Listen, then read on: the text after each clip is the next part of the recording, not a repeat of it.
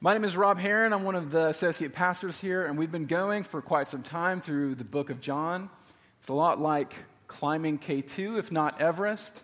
There are paths like themes going up the face of the rock. It gets steeper as you go along, and now we find ourselves at the peak. All of the Gospel of John is about the person and work of Jesus Christ. John gives sign after sign, evidence showing that Jesus is the Messiah, the Son of God, co-equal with the Father. And all of the Gospel of John calls for a response. Believe. Believe that he is the Messiah, the Son of God, and you will live. Here at the peak, there is the most intense, you might argue that this is the climax of the entire gospel in this passage. Sign, evidence pointing forward to who Jesus is and his work, his divinity, his lordship. And so, the call to believe in many ways is at its most urgent here. In John 20, 19 through 31, if you would read with me. On the evening of that day, the first day of the week, the doors being locked where the disciples were for fear of the Jews, Jesus came and stood among them and said to them, "Peace be with you." When he had said this, he showed them his hands and his side. Then the disciples were glad when they saw the Lord. Jesus said to them again, "Peace be with you. As the Father has sent me, even so I am sending you."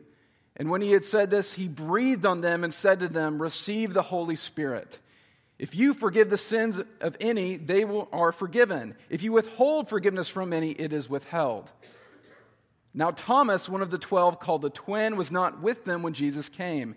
So the other disciples told him, "We have seen the Lord." But he said to them, "Unless I see in his hands the mark of the nails, and place my finger into the mark of the nails, and place my hand into his side, I will never believe." 8 days later, his disciples were inside again, and Thomas was with them. Although the doors were locked, Jesus came and stood among them and said, "Peace be with you." Then he said to Thomas, "Put your finger here and see my hands, and put out your hand and place it in my side. Do not disbelieve, but believe." Thomas answered him, "My Lord and my God." Jesus said to him, "Have you believed because you have seen me? Blessed are those who have not seen and yet have believed." Now Jesus did many other signs in the presence of his disciples, which are not written in this book, but these are written so that you may believe that Jesus is the Christ, the Son of God, and that by believing you may have life in his name.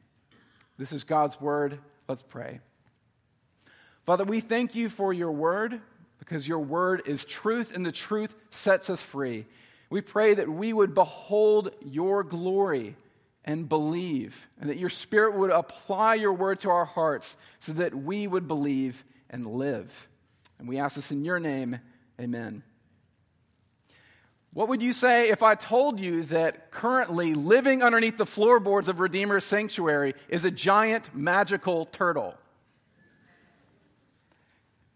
This turtle underneath the floorboards holds up the retaining wall and is why it hasn't crumbled yet. This gigantic magical turtle comes out at night, only at night, and climbs a gigantic fence post. You can't hear this turtle sliding around underneath the floorboards because of the groaning of the AC, which apparently isn't groaning that much this morning. What would you say about this stealthy, giant magical turtle? You might say, "Rob, that is ridiculous.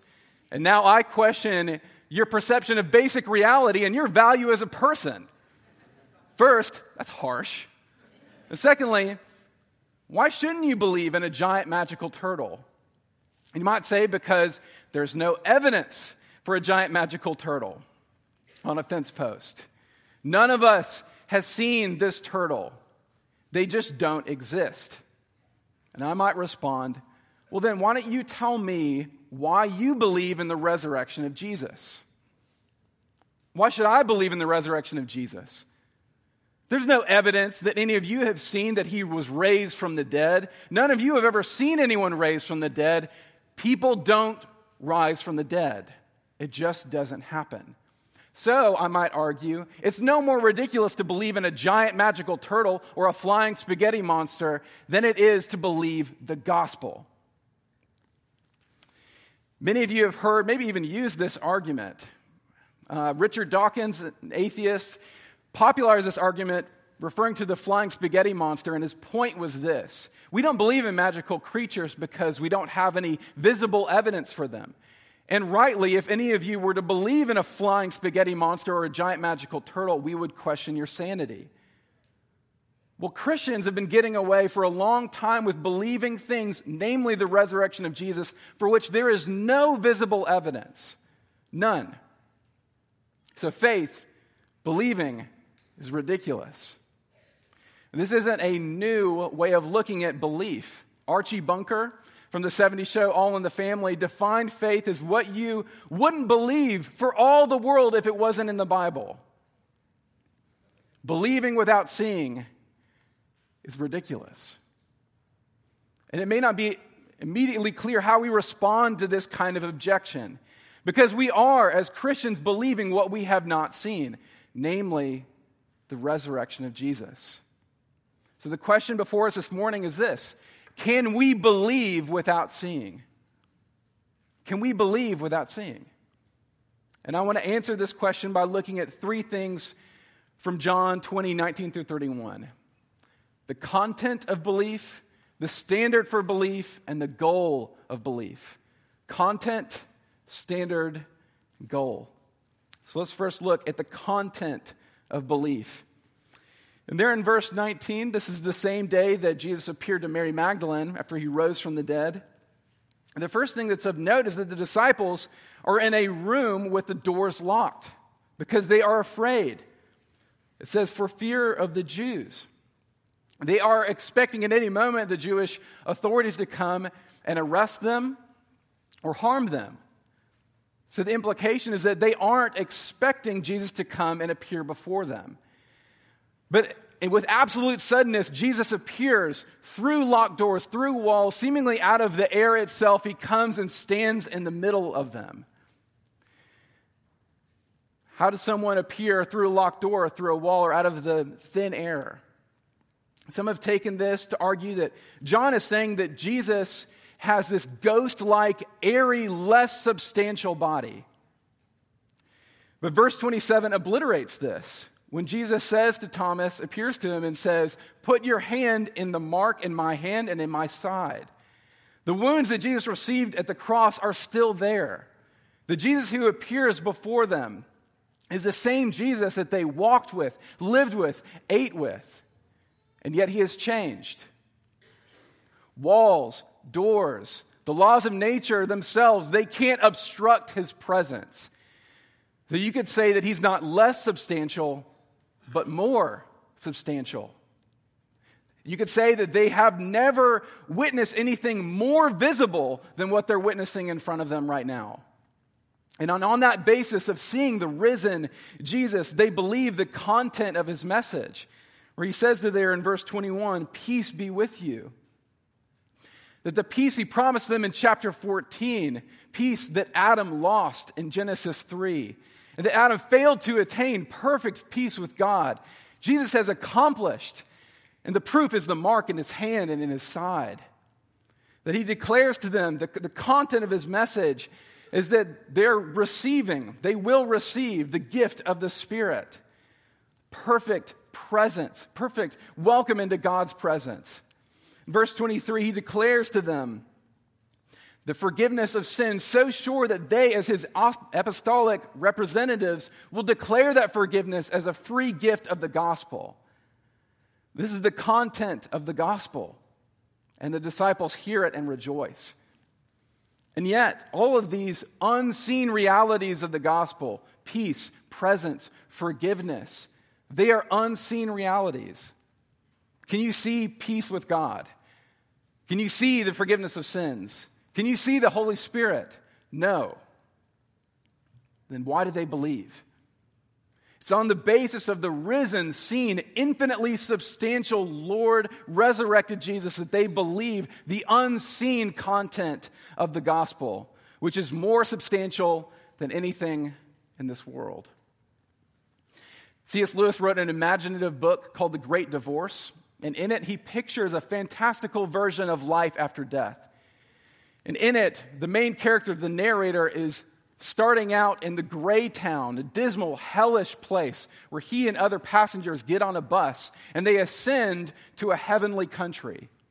And as they ascend from gray town to the heavenly country, their bodies and the bus around them become more transparent, more airy, ghost-like, less substantial.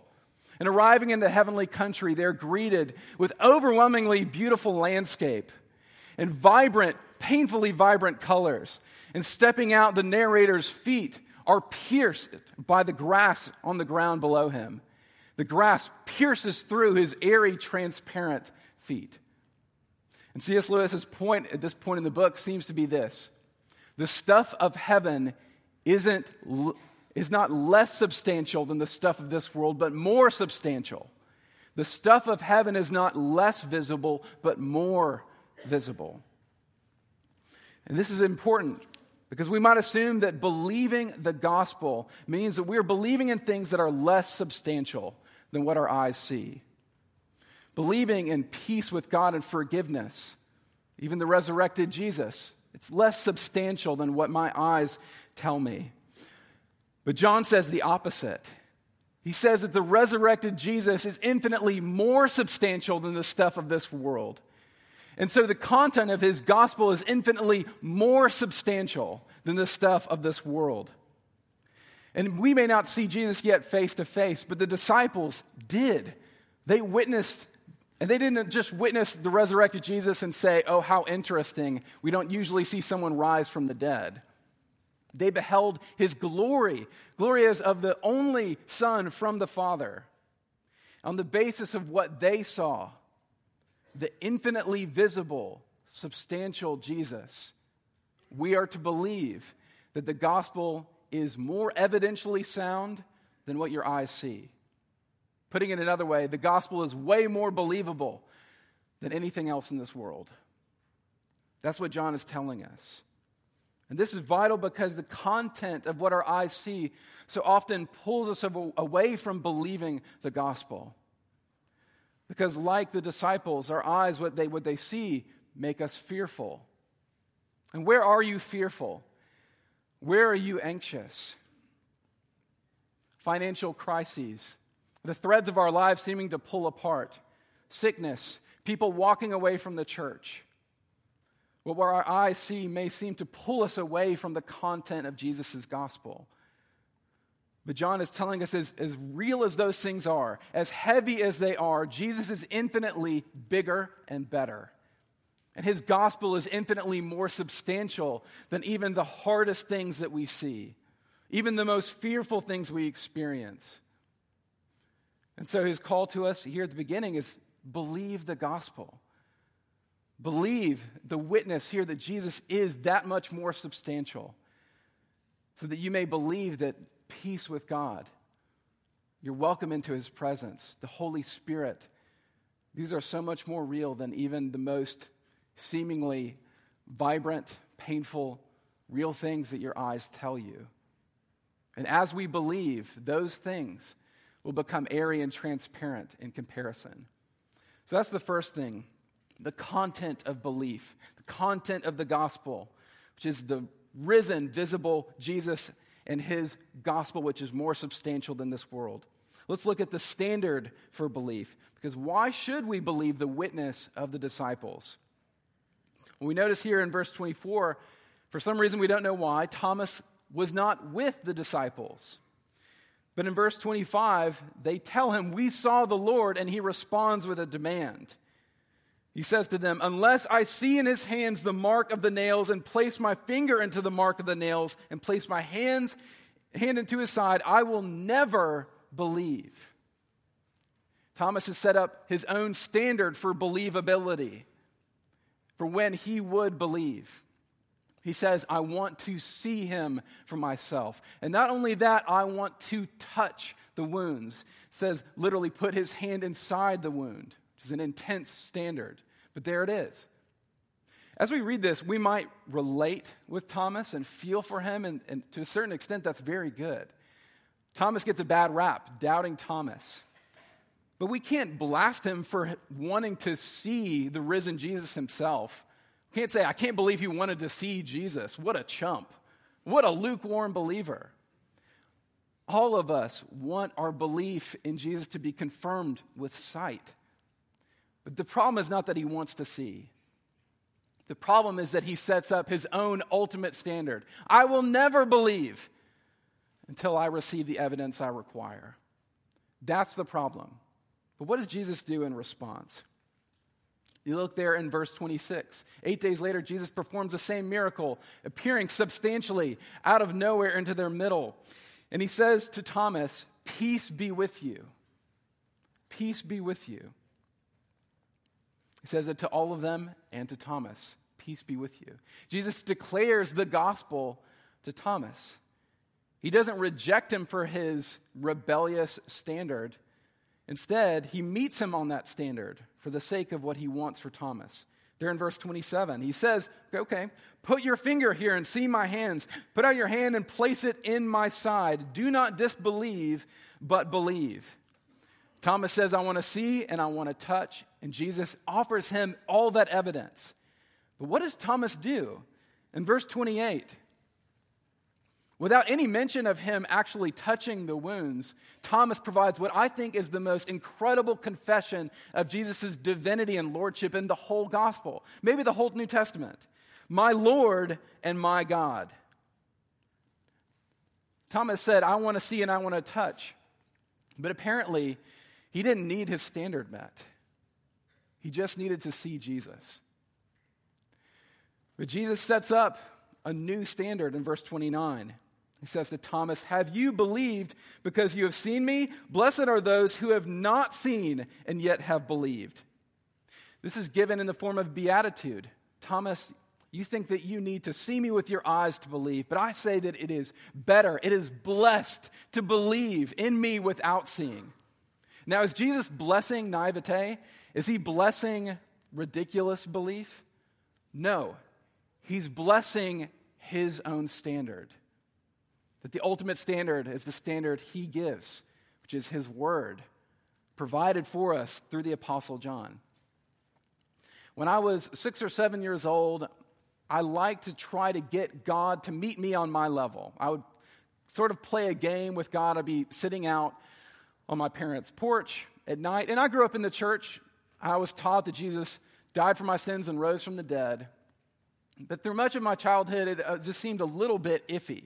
And so I wanted God to confirm for me that I should believe and make this a big part of my life, apparently. And so I would pray to God and say, okay, God, if you really want me to believe, give me a shooting star. Or set that tree over there on fire, because I was one of those kids that like to see things burn. Or make me taller. God did none of these things. God did none of these things. And so my faith was not strengthened at that point. And not because God didn't give an 8-year-old a vision of a burning bush. Not because he wasn't evident. But because I was acting childish, as though I could set up my own standard for believability. And I was in no position as a 6 or 7 or 8-year-old to give that expectation or to set that standard. And neither are we as adults here at Redeemer. But yet we so often attempt to set the standard for when the gospel is believable. When life is peaceful, it seems more believable that God is at peace with us. When life is more or less carefree, it seems so much more believable that God cares for us. We set the standard in a quid pro quo kind of way. God, I will obey you and trust you and believe in you if you endorse and conjure up the vision I have for my life. And when that fails, it seems like the deal was broken because God broke it. We have standards that we set for God. And yet, like Thomas, they make us blind. They don't help us see. They blind us from what is evident. Then when we set the standard that God must make our lives the way that we picture them as the perfect vision for our lives, we miss the joy of the gospel. We miss the joy that attends the gospel when we say that my standard for my life dominates God's standard. We miss the peace that attends the gospel when we set our own standard for holiness and sanctification. Meaning, either I say, I should be so much further along than I am now. I should be so much more mature in my faith. And I beat myself up. And I miss that God's standard is perfect, and he works in me according to his timing. But also I might say, I'm basically okay. I'm doing all right, soothing myself. And then I miss the reality that God has a standard of perfection for all of us to be conformed unto the image of Christ. And either way, I miss the peace of the gospel. Maybe I set the standard for myself and certainty, that when I find it completely reasonable to believe the gospel, then I will believe. And so we hold back, and we miss the reality that I am not Jesus. And so I don't get to set the standard. Ultimately, the standard that matters is the one that Jesus sets, and that's his word. And Jesus' promise to us is that when you accept my standard, not your own, and when you subject your standards to mine, you will be blessed. So what is that blessing? Well, let's look third at the goal of belief. We've seen the content, we've seen the standard, but now the goal of belief. Believing is never an end in itself. We like to make it an end where I believe in a way that makes me feel satisfied that I've used my reasoning and my deduction, and it makes sense to me. But that's not the goal of believing, to feel like you're a reasonable person. Then what is it? Well, John provides us plenty of evidence. He says in verse 30, Jesus did many other signs in the presence of the disciples, which are not written in this book.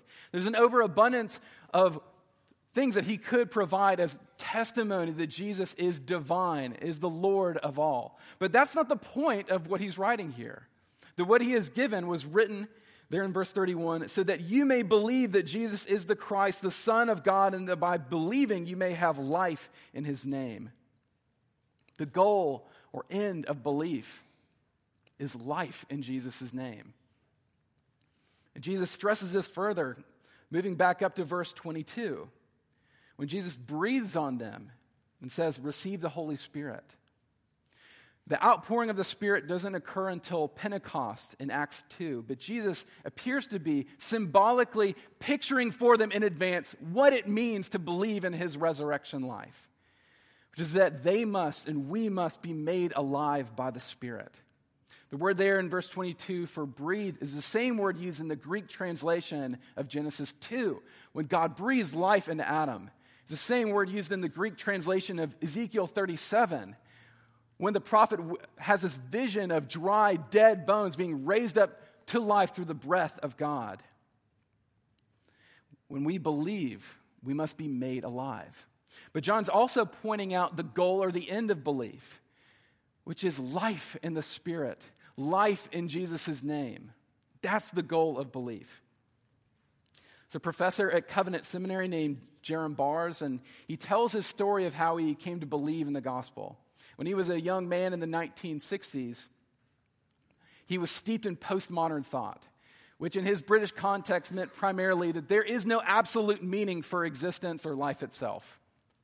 And with this view of the world, he saw everything as empty and darkness and despair. And growing in despair, as a young man, he went out to a cliff in Manchester called Albany's Edge, and he prepared to throw himself off the cliff and commit suicide. And he writes in this story of his beginning of his conversion, he says, "It was a day in January when I got there. It was very cold, just above freezing, but the sun was shining.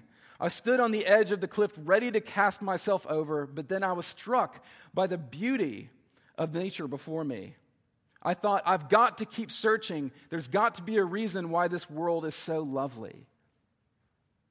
Disbelief had led him to the edge of destruction and death. But what brought him back was recognizing that he had been blind to the beauty of God's creation. And literally stepping back from death and destruction, belief meant life. Providentially, Professor Barrs knew some Christians, and they began to tell him of what they believed about Jesus, and he was converted.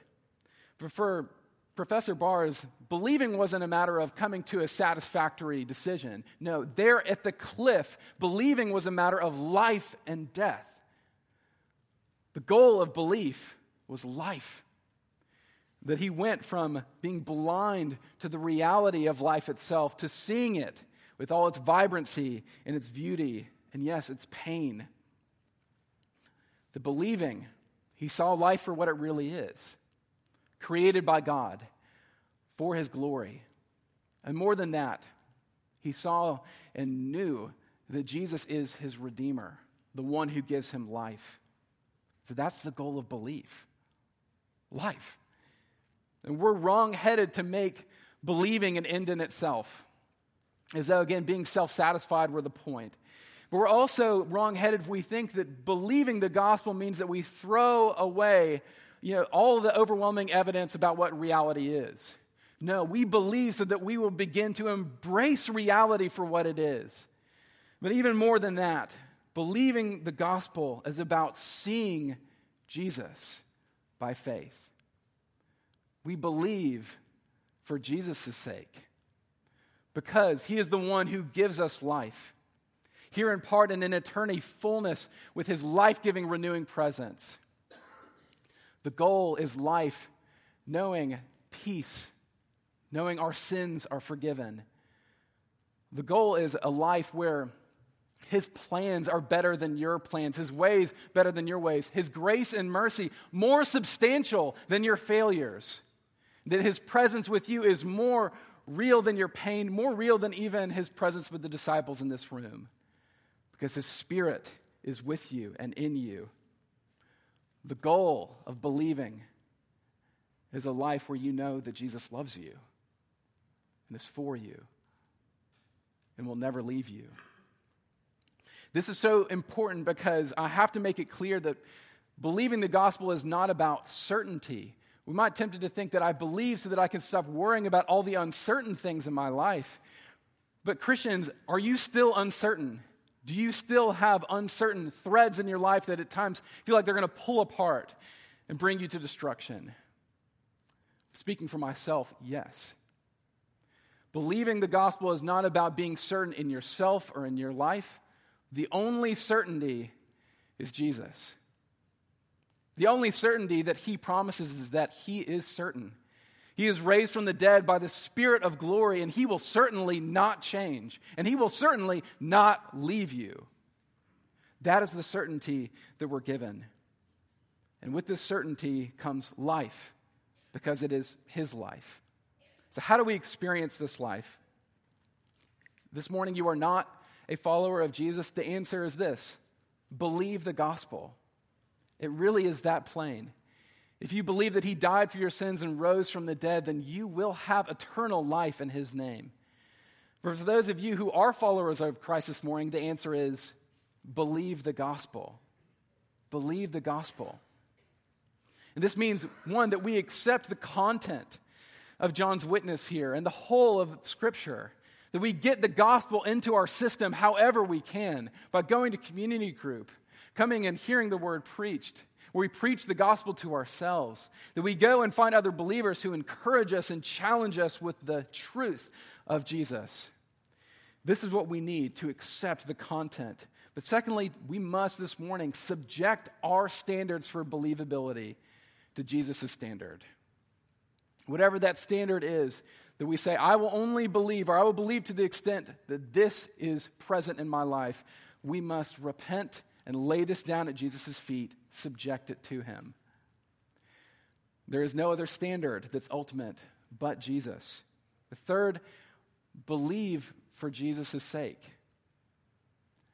Don't believe to be self-satisfied, and don't believe as if you could believe perfectly in the first place. Believe for Jesus' sake, because he loves you and wants to give you his life. Well, how? How could we possibly believe any of this? Maybe we come back to the beginning and when so much of what we see seems to pull us away from this, there's so much pain and sickness and division and hurt and harm in this world. And our eyes tell us so many different things. How can we believe this? There's a story from a long time ago of a father who gave good and wise counsel to his daughter. He saw his daughter moving towards self-destruction, and he warned her against it, and he spoke the truth in love. When she would sneak out of the house, he would wait up for her, not to scold, but to embrace her and welcome her.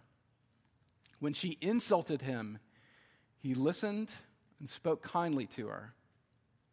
And the rebellion escalated to the point that she stole all the cash and savings that he had underneath his bed, and she took it and she left.